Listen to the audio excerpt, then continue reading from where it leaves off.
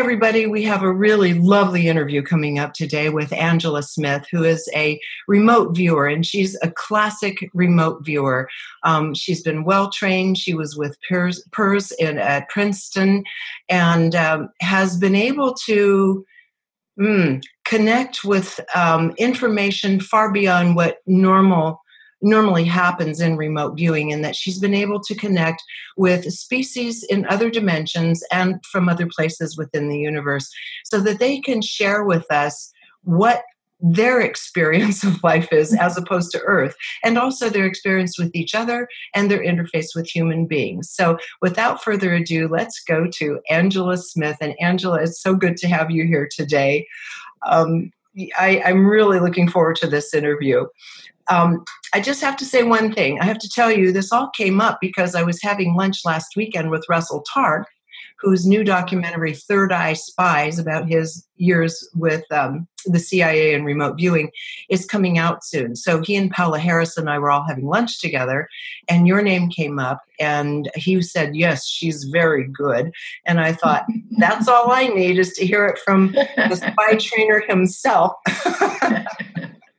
So, Angela, first of all, I would like our audience to get to know you a bit and how this started showing itself for you in your childhood, these abilities, because it is a unique skill set that we all can access if we were so inclined, but some people just have it built in a little more naturally. It expresses earlier in life. So let's talk about you as a little girl and seeing.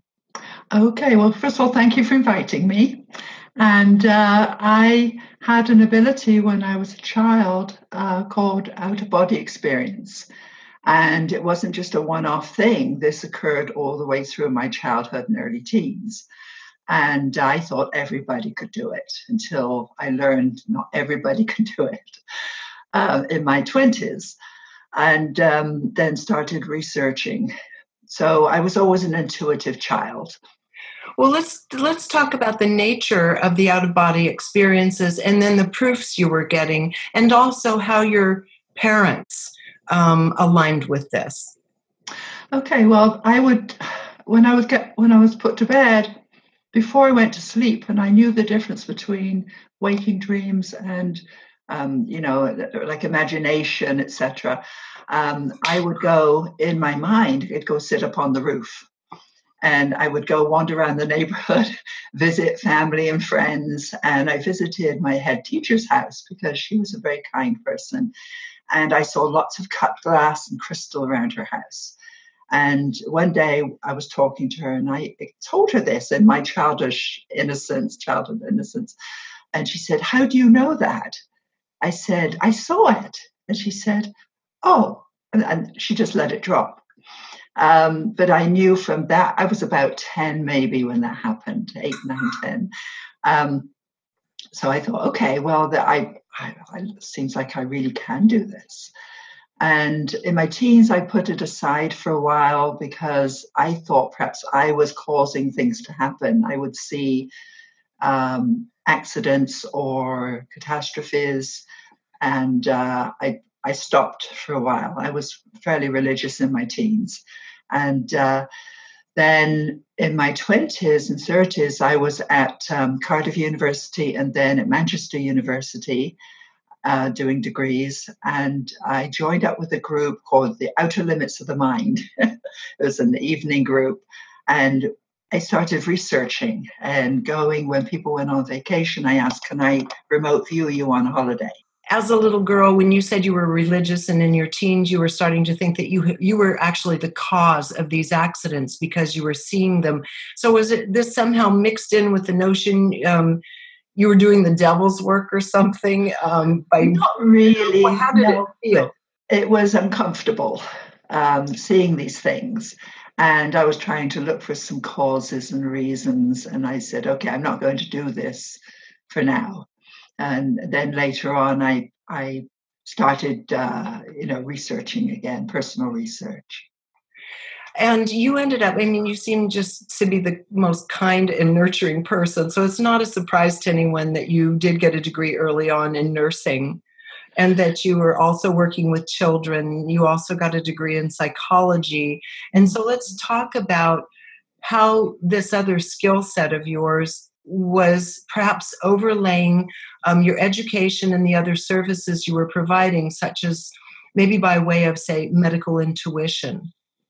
When I was a nurse, I entered nursing training at 18 and did a 3 year. It's a different process in England. You're actually on the wards right from the very beginning. And then you take out, weeks out for school. And I often knew when a patient pressed a bell and needed something before I went into their room, I knew what they wanted. But I learned that you can't go in with whatever they want right away because it freaks them out. How did you know what I wanted? So I would leave whatever it was outside the room, go in, let them tell me what they wanted. I'd go and get it. And they'd say, "Oh, that was quick." That's such a sweet story. I love it. Were you able at times to even perhaps see something going on in their bodies that the doctors were not aware of? I mean, for example, in a complex situation or where something unexpected happened or went sideways? Sometimes nothing dramatic. Usually I could intuit if the patient was starting to go downhill, and Yes. I could call the doctor or put something in place that would help them. I did one time, because I was religious. I'm not religious in my older age, but I was as a young person. And there was one time when a little infant was brought in, a gypsy baby, who was very, very sick. And they weren't doing very much with her. And I thought, this is such a shame. This is such a sweet baby. This is an innocent life.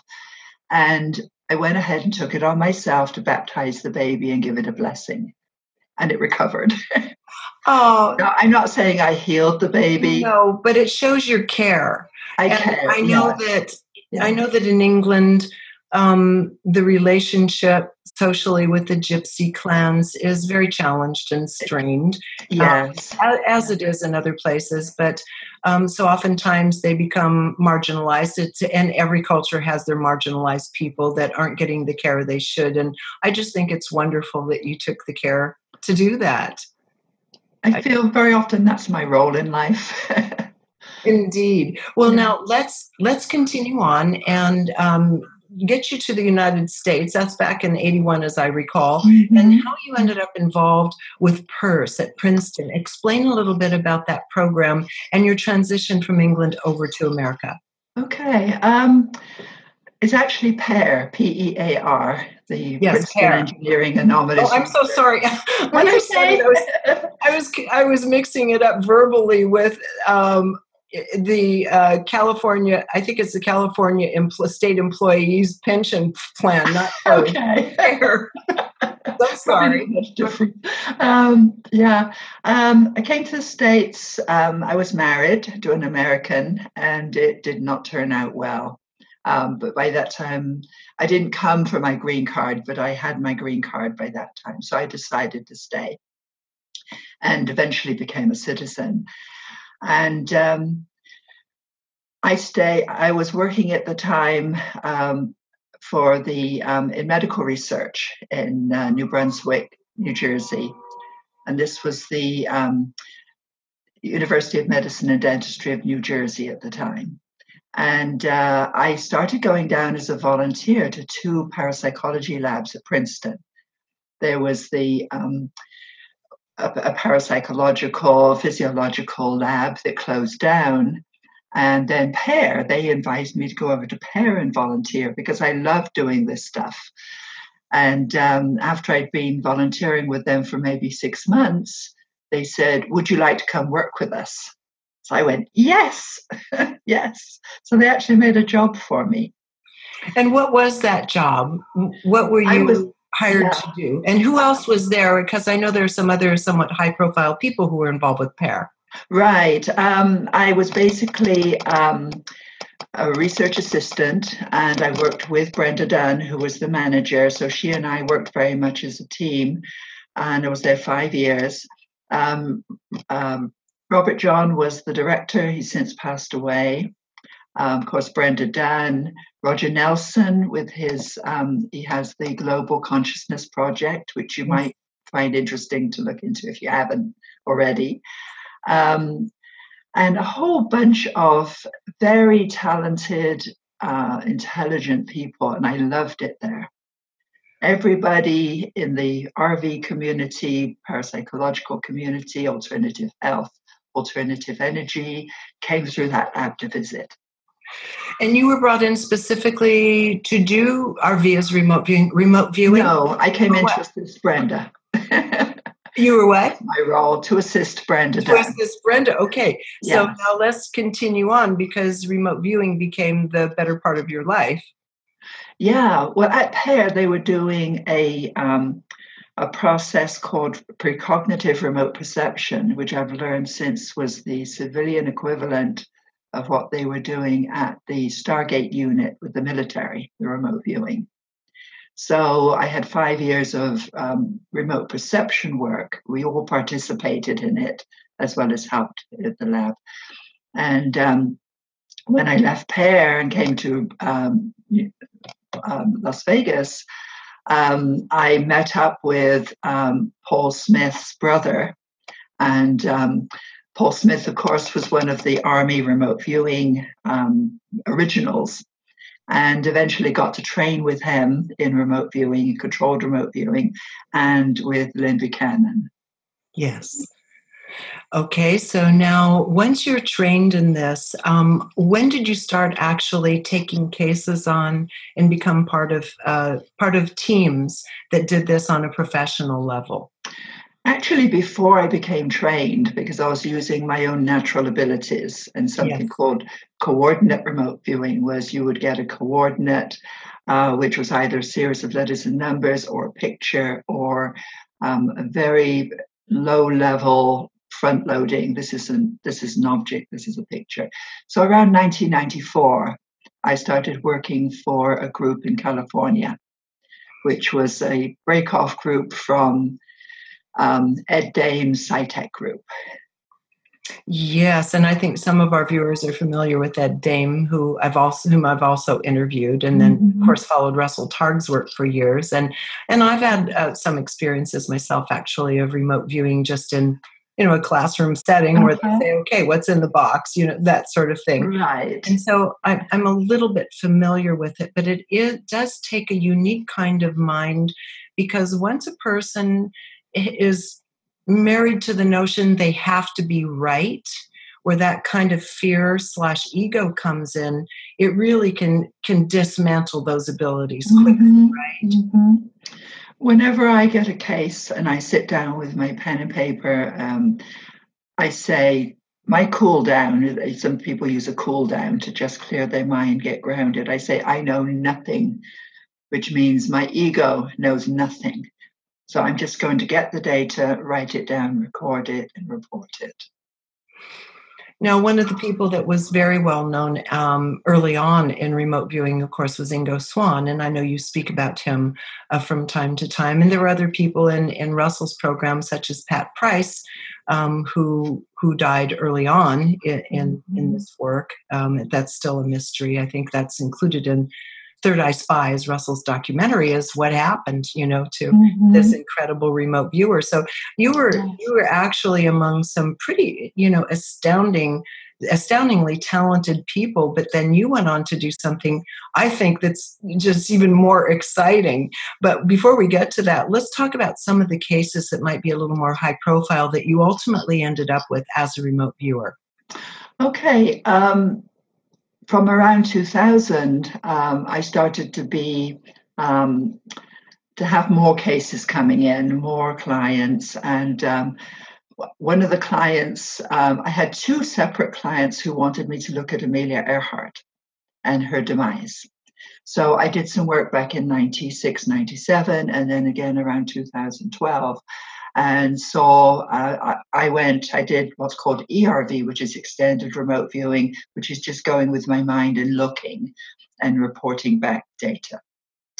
And everybody said, no, that never happened. I saw her picked up off a beach by the Japanese, put into a ship, taken off to another location. So I had this second client who wanted me to bring in more remote viewers, and I have a small group of trained remote viewers around the United States called the Nevada Remote Viewing Group, the NRVG. And I put it to them, and we got a lot more information in.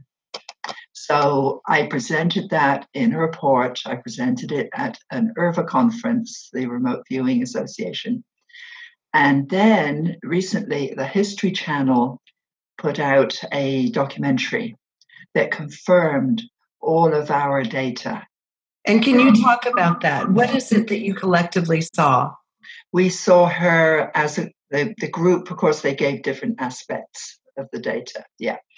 And showing that she was picked up off an atoll. She was taken to another location by ship, and she was imprisoned on Saipan Island. And she was a prisoner of the Japanese. Some of the viewers saw the Japanese flag. They actually described a soldier in a Japanese uniform. And I have written it up. I have a book called Seer, and you can also get the video of the talk from IRVA. As I was watching the documentary, the History Channel documentary of Amelia, their search for Amelia, it was like checking all the boxes of our data. Just very exciting. Even sketches of the location and the prisons. I love it. I mean, that has to be such incredibly gratifying work for you, just to be able to have some kind of closure for individuals, because oftentimes these are cases that sometimes cold cases. They're cases in which, family members are left hanging there, never knowing, and that's just such torture, to their hearts. And you had another case, and it had to do with a DJ in Denver. Right. Case there. Let's talk about that also for a moment. Yeah, that was a case given to me by a colleague, Robert Knight, who is he's photographed all the greats in the rock and roll field, for over decades. So he said, I've got a case for you. I'm just going to give you a coordinate. So he gave me it's a random series of letters and numbers. That's the address of the target, something for the viewer to focus on. And I saw a watery location. I saw it was brackish water, mixed seawater and fresh off an island, off an isthmus. There was death. There was something wrong there. Something had seriously gone wrong. So I reported that back to him, and he didn't want to believe what I'd seen. And he said, this is a friend of his that had gone missing for 4 weeks. They didn't know where he was. So eventually I brought in the NRVG, and we got information for Robert that he was in the water, dead, etc., etc. That it was near somewhere in San Bernardino. There was lots of information that placed it off of the coast of California. And then Robert was and his wife were in California, in LA, saw a documentary about a body that had been fished up out of the ocean off Catalina Island. Mm-hmm. And he said, that matches everything the viewers have told us. That must be our friend. So they contacted the office, the morgue, and they were thought of as suspects for a while, Robert and his wife. But then they were able to get corroboration of their credentials and alibis, etc. Mm-hmm. And it was his friend that had been brought up. So then we were tasked to look for the murderer, where he went, etc. All of that data matched. It's such incredibly healing work, because there's actually no other way for this work to be done. This is it. It's right. Yes. There is a role. Without people such as yourself, we're not going to have these answers. Mm-hmm. And we're going to get into something along that line that goes deeper into history a little bit later. But now I'd like to go to any other cases you'd like to bring up that you find particularly fascinating. Yeah, there are two recent ones. One was we were tasked, I never know what's coming across my desk. So I had an email from a colleague who said, there are some people down in Mexico on the ground there who are searching for a missing woman, missing girl. And they've run out of options. So they've asked the remote viewers. So I and one of my students decided that, okay, we're going to accept this. And we gave a lot of information, and it's still a confidential case, so I can't tell you too much about it. But we sent that off to the data to the colleague who sent it down to the people on the ground, the searchers. And from our data, they knew where she was and where to go and look, and they got her out. So that was very gratifying. So when you have a team of people viewing together, how do you determine when there's enough information? Does it take 2 out of 3, 5 out of 6 or 7 before you actually decide, okay, we're going to go with this? Okay, there's a potential pool of about 30 people. And once I send out an email to them, it depends who's available, who wants to take on the case. And they are tasks, and it's usually around about 10 people is an average, sometimes more, sometimes less. And they will send back their data to me. I will then act as an analyst and look at the data they sent back, because by this time I've already done my stuff, or first thing, my remote viewing, before I even task them. And they each come back with like pieces of the jigsaw puzzle, is how I like to put it. And so I put it together into an analysis and a report and send that off to whoever has asked for the data. And so essentially, if you have like several of them seeing the exact same thing or in a similar enough arena, that's a go. Right. I try and report all of the data if I can, because very often I don't know all the details of the case. So if I censor something, then it might be that if I don't put it in, it could be a key piece of information that they need. Yes. So I usually put everything in, plus their sketches, plus sometimes their musings if they seem appropriate, and then we see what we get. Yes. Well, okay, now we're going to go on to what you call high strangeness, kind of a little more exotic application of your skills. And I find this fascinating, and our viewers certainly will find it fascinating, because I think human beings tend to be afraid of the unknown and others. And certainly in the conspiracy communities, you have all kinds of stories about every kind of being that is essentially other. So tell us about how you originally became involved in a project in which you had, protocol questions that had been developed with the intention of connecting with off-planet species. Okay. I have always had an interest in off-planet stuff, always, right from being a kid. And then it actually came into some fruition back in about 2012. Actually, from 2003 was when I started working for a business client, which lasted 9 years. So from 2003 to about 2006, we were working mainly on business projects and some other interests of his. And then he called me one day and said, "Can you talk to the aliens?" And I said, "I don't know. I'll have to develop some kind of protocol for that." Remote viewing can see practically anything. So he said, "Well, if you can remote view people in my office and tell me about them and who they are and describe them, why can't you describe the aliens?" So I said, "Well, let me think about it."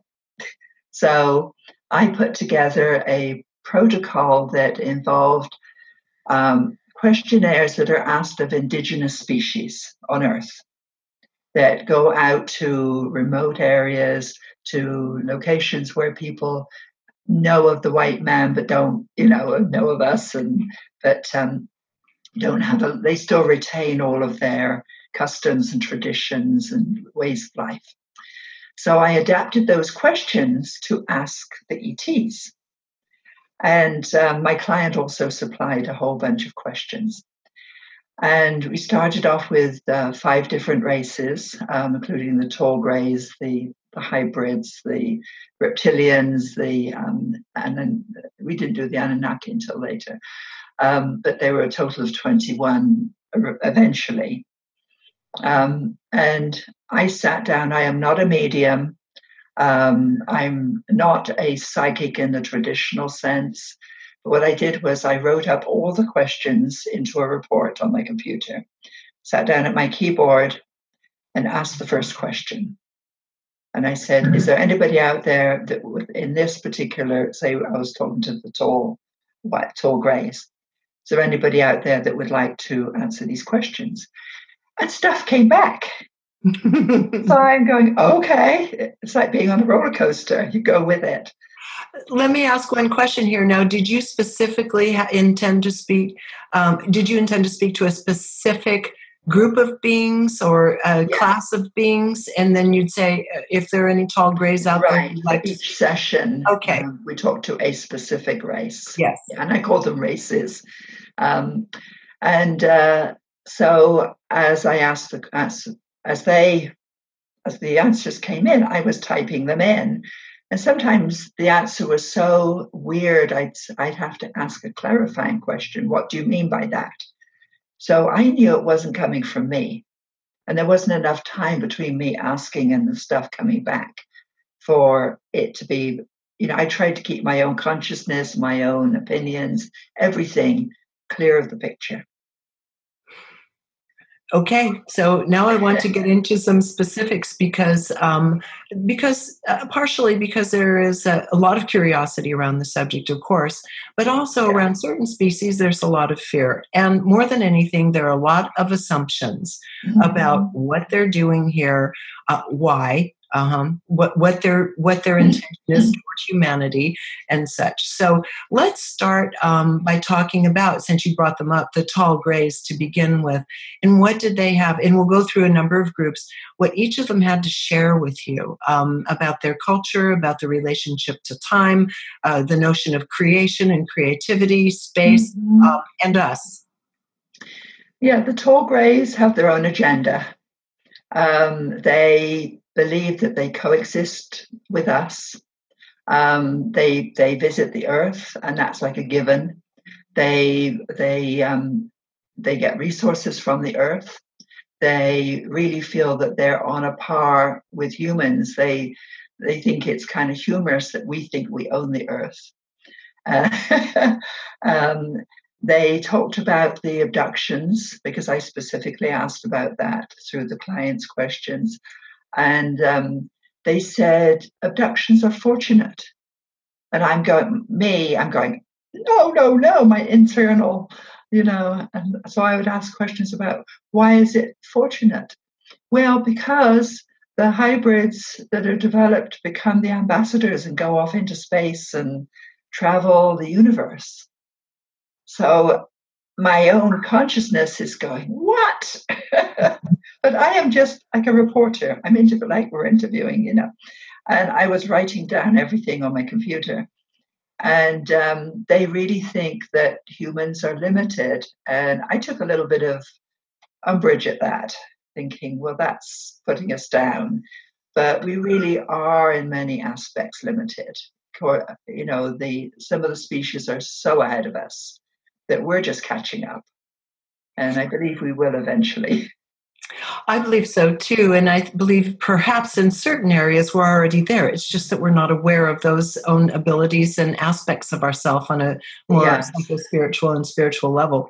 But one thing that's interesting, having interviewed some abductees along the way, is oftentimes, and I think John Mack's work, Passport to the Cosmos and such, also indicated some of this, is that oftentimes after an abduction experience, one hallmark seems to be, aside from the breeding program, that the abductee is shown glimpses of the earth and shown glimpses of future scenarios with an eye toward creating a deeper sense of responsibility toward our planet. Another thing that seems to happen is they indicate that their abilities on an intuitive or psychic level seem to be enhanced after these abductions. Yes. So they're working with them. And comments on that from your perspective. I think what happens is because some of the abductions, and I don't think that's the right word for the experience, but I'll call it that. Sometimes they're very traumatic, and I think it awakes a dormant intuitive sense in people. So the intuition is already there. It's not that it's given to the abductee, but it's awakened. That's very interesting, because trauma does do these things to us. I think of so many other people I've interviewed on near-death experiences, out-of-body experiences, and so oftentimes it was inspired by a very traumatic event. So you're saying it's simply the shock is allowing these other aspects to bubble to the surface for our use. That's fascinating. Yes, yeah. So, the tall greys are very much hive mind, because I asked, am I talking to one or many? And they said, you're talking to all of us. So that was an interesting aspect. It is. Now, where are they from? Are these interdimensional, or are they third dimensional from another planet? Where do they say they're from? They're extra dimensional that travel interdimensionally. Okay. Put it that way. Okay. All right. So there's no limitation. They're not bound by space in that sense. No. And it seems like a common theme, just from what I've heard you say before, is that there is a completely different notion of time and how time operates within a lot of these species. Maybe just comment on it with them for a moment, and then we're going to go to the small grays. Okay. We think of time as fixed and linear. Our human sense. But that is just Earth time. Once you start getting off planet, time is not, it's fluid. And I like to think of that in my own life. I say to people, there is no time, there is no space. We can manipulate time and space for our, ours and others' benefit. So when my client was asking about time aspects, they would say, no, we don't think in terms of linear time. And I've come to realize too that very much time is circular. And that their aspect of time is alien. It's alien time, which is totally incomprehensible to us. Yes. Okay, another thing that's coming up here is that if you say that they're here in part because they're gathering and utilizing some of the Earth's resources, that they're not from a physical domain as we know it, but more extra dimensional, how would they be used? What resources would they be using them, and toward what end, if they're of a material nature? From what they told me and what I've read of others is they come and they get water, because they know this is the blue planet. And so they're able to take water, minerals, boron, and other minerals. And they did tell me a few things. I've actually a friend of mine had put together a big Excel database of all of the data from the ET interviews that I have, and it's freely available if anybody wants to email Where me. Can we find it? They can email me at mindwiseconsulting@gmail.com, and I'll be happy to email it to anybody freely. Oh, that's such a kind gift. Let's go on to the small grays, because those are the ones I think that are the most common, especially in abduction scenarios, creating trauma through what the participant feels is an absolute lack of empathy, for example. That's how the experiencer feels it, and understandably. Yeah, but again, they were very similar in mindset and group hive mind and focus and purpose as the large grays. The large grays seem to be more in control and more able to perhaps be autonomous sometimes, in choosing to talk to me, for example. But they seem to be not robotic, but very much behaving very similarly. So if you saw one, you would know what others were, what they could do or were about to do. Mm-hmm. So there's a predictive element to them. And what did you find fascinating about that particular, the small gray breed or race? That they were very concerned with each other. There was the hive mind, so there was very much, they always had to work as a group mind. And there really was not a huge amount of autonomous thinking. Mm-hmm. Mm-hmm. Interesting. Okay. And I think that's kind of the feeling that people who have met with them take away from it as well, that it has to be good for the whole, that there isn't that sense of individuality. Let's move on to another race that's very recognizable to us and others have written about over time, and that is the Nordic race. Yeah. When I interviewed them, they referred to themselves as the whites. And I've since read Charles Hall's books about the tall whites who were up in central Nevada that he came across when he was working with the Air Force. Those are fascinating books if anybody gets to read them. Yes. Millennial Hospitality. And the second book, he's written 5, but the second book, I feel is the very best one, or the one to begin with, Charles Hall. Yes. And he was put out there as an airman to let off air balloons to measure air, the wind currents, etc. But that seemed to be a secondary purpose that they asked him to perform. And he very quickly came into contact with these beings and reported back, I saw this white coyote out in the desert that was standing up on its hind legs. That was really weird. But as people, I'm not going to spoil his story, that it is a fascinating story. So what did they tell you about themselves? They said that they're very much, they like people, they like humans. Not the Greys had no real feeling either way. It was just they were there for resources. The whites actually, the tall whites, the Nordics, felt very in resonance with us. And they said that they actually have Earth-based members of their race. And sometimes they've been here for centuries and living in plain sight or hiding in plain sight. What would be some of their chief characteristics in terms of people saying, differentiating, say, a human from them, or can you even differentiate? I've learned to. And if I do happen to encounter such an individual who might either be tall white or hybrid, then I treat them with great respect, with great honor.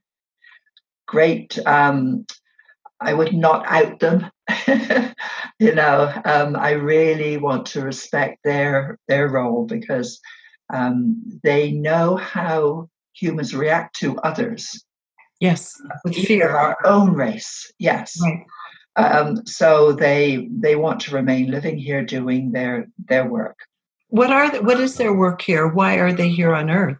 And where are they from? They really didn't. They weren't specific about their location. Definitely off planet, and they're here to learn. So some of them come just for 6 months, and they're just learning about humans. Others are here to assist and aid and work alongside humans. So very much in a helping role. And also, but the main factor is learning. And how would you, I asked this earlier, you say you can tell the difference. Are there certain or kind of chief characteristics physically or in mannerism and such where someone would know if they had encountered a Nordic? They seem different. They're tall, very tall and slim, and very, very, very pale. In fact, one that I encountered here in Boulder City in Nevada wore a lot of heavy pancake makeup, even when she was at the pool. Okay. So there are lots of there are lots of other stories that I'm going to put into another book eventually, because there is a hotel in Boulder City that seems to be like the cafe at the end of the earth. I love it. Where people, individuals, ET individuals, they call them, come and go. That's fascinating. You mean not just the Nordics, but others as well? Uh-huh. Yes.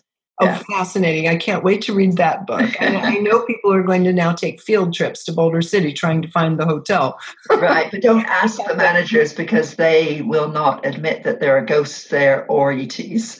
You have to go in and just do your own research confidentially. Yes, well, I would imagine. Let's talk about another species, and that is the reptilian species, because that's the one I think most humans have learned to be afraid of, especially in the last 40 years, since more kind of underground and even conspiratorial stories have come up. Right, and I do believe that they are also Earth resident, as well as they told me that they pilot the ships. But I think there's much, much more to their roles. The reptilians didn't want to talk to me. They didn't want me to interview them at first, but I'm pretty stubborn. So I just persisted and said, I want to talk to you.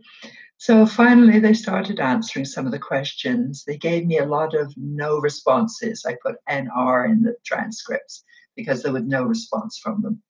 But some of the questions that really struck me were, I asked them, what happens if you encounter a human on board a craft?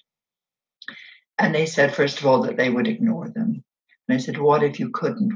They said, well, we would make a loud noise at them.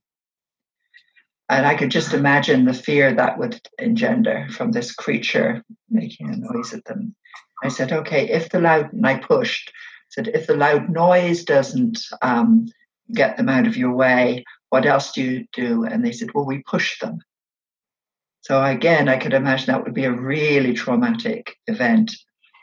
There was not as much information coming from the reptilians as the other species, but enough to show that I wouldn't want to meet them in a dark alley on a dark night. Well, this is interesting. I just did an interview with someone at Gaia who our audience is familiar with, both my audience here and at Gaia. And I won't give names at the moment, but when she was a little girl, her father had some nefarious dealings. Mm-hmm. And when she was a little girl, these people would come around, and she tried to warn her parents, these are not who you think they are. These people aren't what they say they are.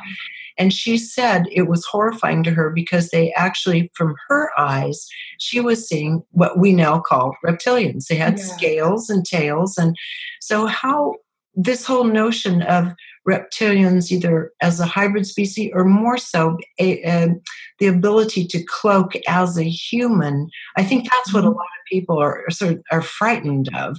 Can you comment on that a bit? It's a natural fear of something that's very different and very potentially aggressive. And this reptilian fear is, I think, in our genes from way, way back, in history and in our, so even perhaps from our pre-human ancestry. So it could be that we've been interacting with them for, I don't know, forever. Millions of years. Yeah. Is there a hybridization between our species? A small aspect, yes. What I found out, there was hybrids are mainly human, gray, Nordic, and a little reptilian if it's necessary, because they do send out some of the hybrids that are not returned out as ambassadors. Okay. All right. Well, yeah, thank you for that. And I'm not surprised that they didn't really want to speak up that much about their presence Mhm. here and what they're up to. And so let's move on to the Anunnaki, because that's another one. If you watch the History Channel and Ancient Aliens, every single story kind of ends ultimately with, well, it was the Anunnaki. It's kind of a pat answer. But from your point of view, what did you learn about the Anunnaki? Okay, the first thing I asked him was about the Sumerian texts and the the translations, etc. And they said that is partially true. But in any aspect, when you've got ancient texts or you've got somebody translating those texts, they're not going to get it all 100% right. They said humans were never treated as slaves. Humans were our children, which I thought was interesting because there's When always been this. When they say children, do they mean literally as in hybridization of some kind or cloning of Both, some kind? both, and training and knowledge. They did harvest gold. They did mine gold. I didn't really go a lot into that, the early history, but that was one of the things they said was it wasn't all correct. What we know now about them and their early history isn't all correct. What part that Sitchin, for example, Zechariah Sitchin brought through, did they feel was not an accurate portrayal? Where were some of the differences here? The slave aspect, very much so, Yes. because they took sort of almost a startled response to that. No, humans were our children, are our children. And the other thing, the more modern aspect, is that they are here on Earth. And they're here on it. Okay, so The modern descendants. you've given us, this is a hybridized species, so that shouldn't be surprising to anyone. But as you told us what sort of traits you notice in some of the Nordic beings that you find friendly to Earth and here to learn on short stints, what do you find as far as how an Anunnaki or Anunnaki hybrid might appear to us on Earth? They appear very human. They are often very tall, sometimes mistaken for the Nordics. They're very much in the helping realms. They're very much the volunteers. They're the people who go in and help, assist. You will find them in children's homes, nursing homes, senior centers, community projects. They will be people there. They feel, I think that is part of their role, is to assist. And so that's where you would find them, most likely. And let's talk about now, thank you for that. I appreciate that. Let's talk about orbs, because most people see these light and, have absolutely, we all see them, have absolutely no clue what these are about. Right. Yeah. I saw a physical orb in Princeton one time, which I wrote about. And when I started asking the orbs, could I talk to them? Could I ask them questions? And they said, that's what we're here for. We carry information. They appeared sentient, which means that they think, they're able to think for themselves. They're interdimensional, they're intergalactic, they're everywhere. And they travel. They act as couriers. They carry information. And very often when you see an orb sometimes there can be pictures, in the orb. People see faces or very much that's just information. It's not that they're carrying the spirit of somebody or it's just information. So that is their role as messengers, carrying information. They can be called, as a lot of people know. And, people will call them in and take photographs, and there's like thousands of them. Yes, absolutely. Yeah. Yes, that's beautiful. Let's maybe have you, instead of me selecting, why don't you choose another species that you found really interesting. I mean, we could go on. As you said, ultimately there were 21, and people can read about in your book, which is the title of it is Voices from the Cosmos? Right. And if you go to Amazon, put my name in, Angela Thompson Smith, Yes. you will, Thompson with a P, you'll see I've got 8 books. Yes. Yeah. And this particular one is referring to what you Voices learned from the about these Cosmos. species. But maybe Right. pick up one or two more that you found really fascinating. Okay. The most interesting one, and it was at the end of the year when we were doing the interviews, and we had to stop because the client came under some harassment, was the RAL, the species on Mars. With the REL? The RAL, RAL. RAL. Okay. Yeah, with a double L. Yes. And they told us that they are very much present on Mars, but mainly underground, that they have water, that they have food, they grow food, and which is now being confirmed that there actually Yes. are minerals, there is underground water, and this is all now being confirmed after the fact, which is very satisfying. Yes, indeed. I asked them about the rovers, the Mars rovers, and they said, well, we thought they were gifts for us because some of the rovers just were lost. Right. And they said, we didn't know who these were from, but as they kept coming, they figured out these were from somewhere else and that they were not meant for them. But in the beginning, when the rovers first started appearing on Mars, the RAL felt that they were gifts for them. So how did they feel about that potential? Well, I mean, you could look at it on one level, I think, as some people in this world on Earth would say, as almost colonization of Mars by human beings. How do they feel about the potential of Earthlings living on Mars? We didn't go into that a great deal because I had the set questions. Yes. And reading Voices from the Cosmos gets a little tedious sometimes because the same questions were asked of each race. And people say, why couldn't you ask them something else? Well, we had a plan. We had Yes.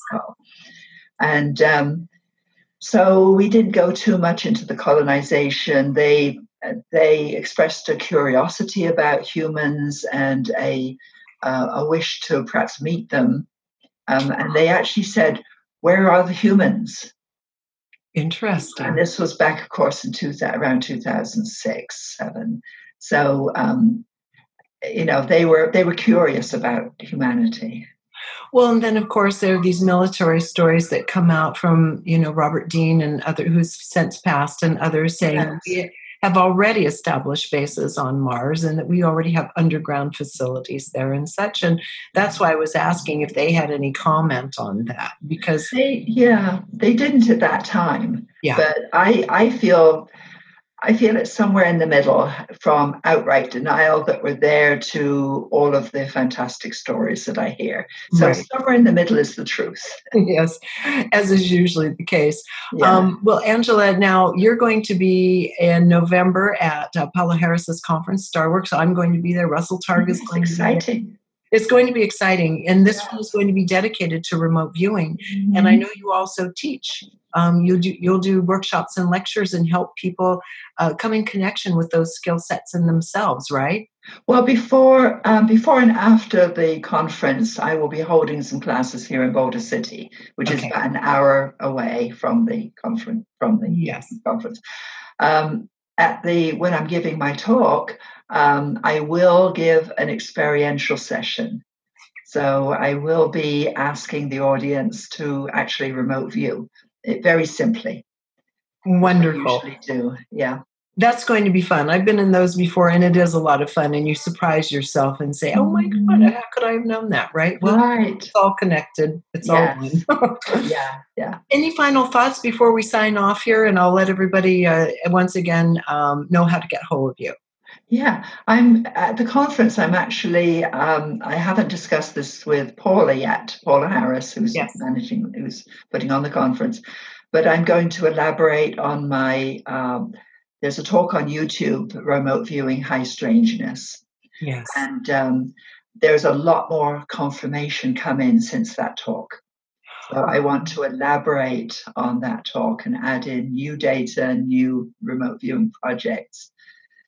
So it's going to be wonderful. exciting. Yeah. That's going to be very exciting for all of us. I can't wait to hear your talk. And in the interim, people can, again, go on Amazon and order any number of your books, Angela Thompson Smith, and the one we were talking about a bit ago, Voices from the Cosmos. And again, to reach you directly for transcripts of these, the data that was given from the ET species. As you said, you will do that freely. Right, from my email address. Mindwise Consulting, Mindwise, WISE, consulting at gmail.com, right? Right, or one. Yeah, all no one breaks. word.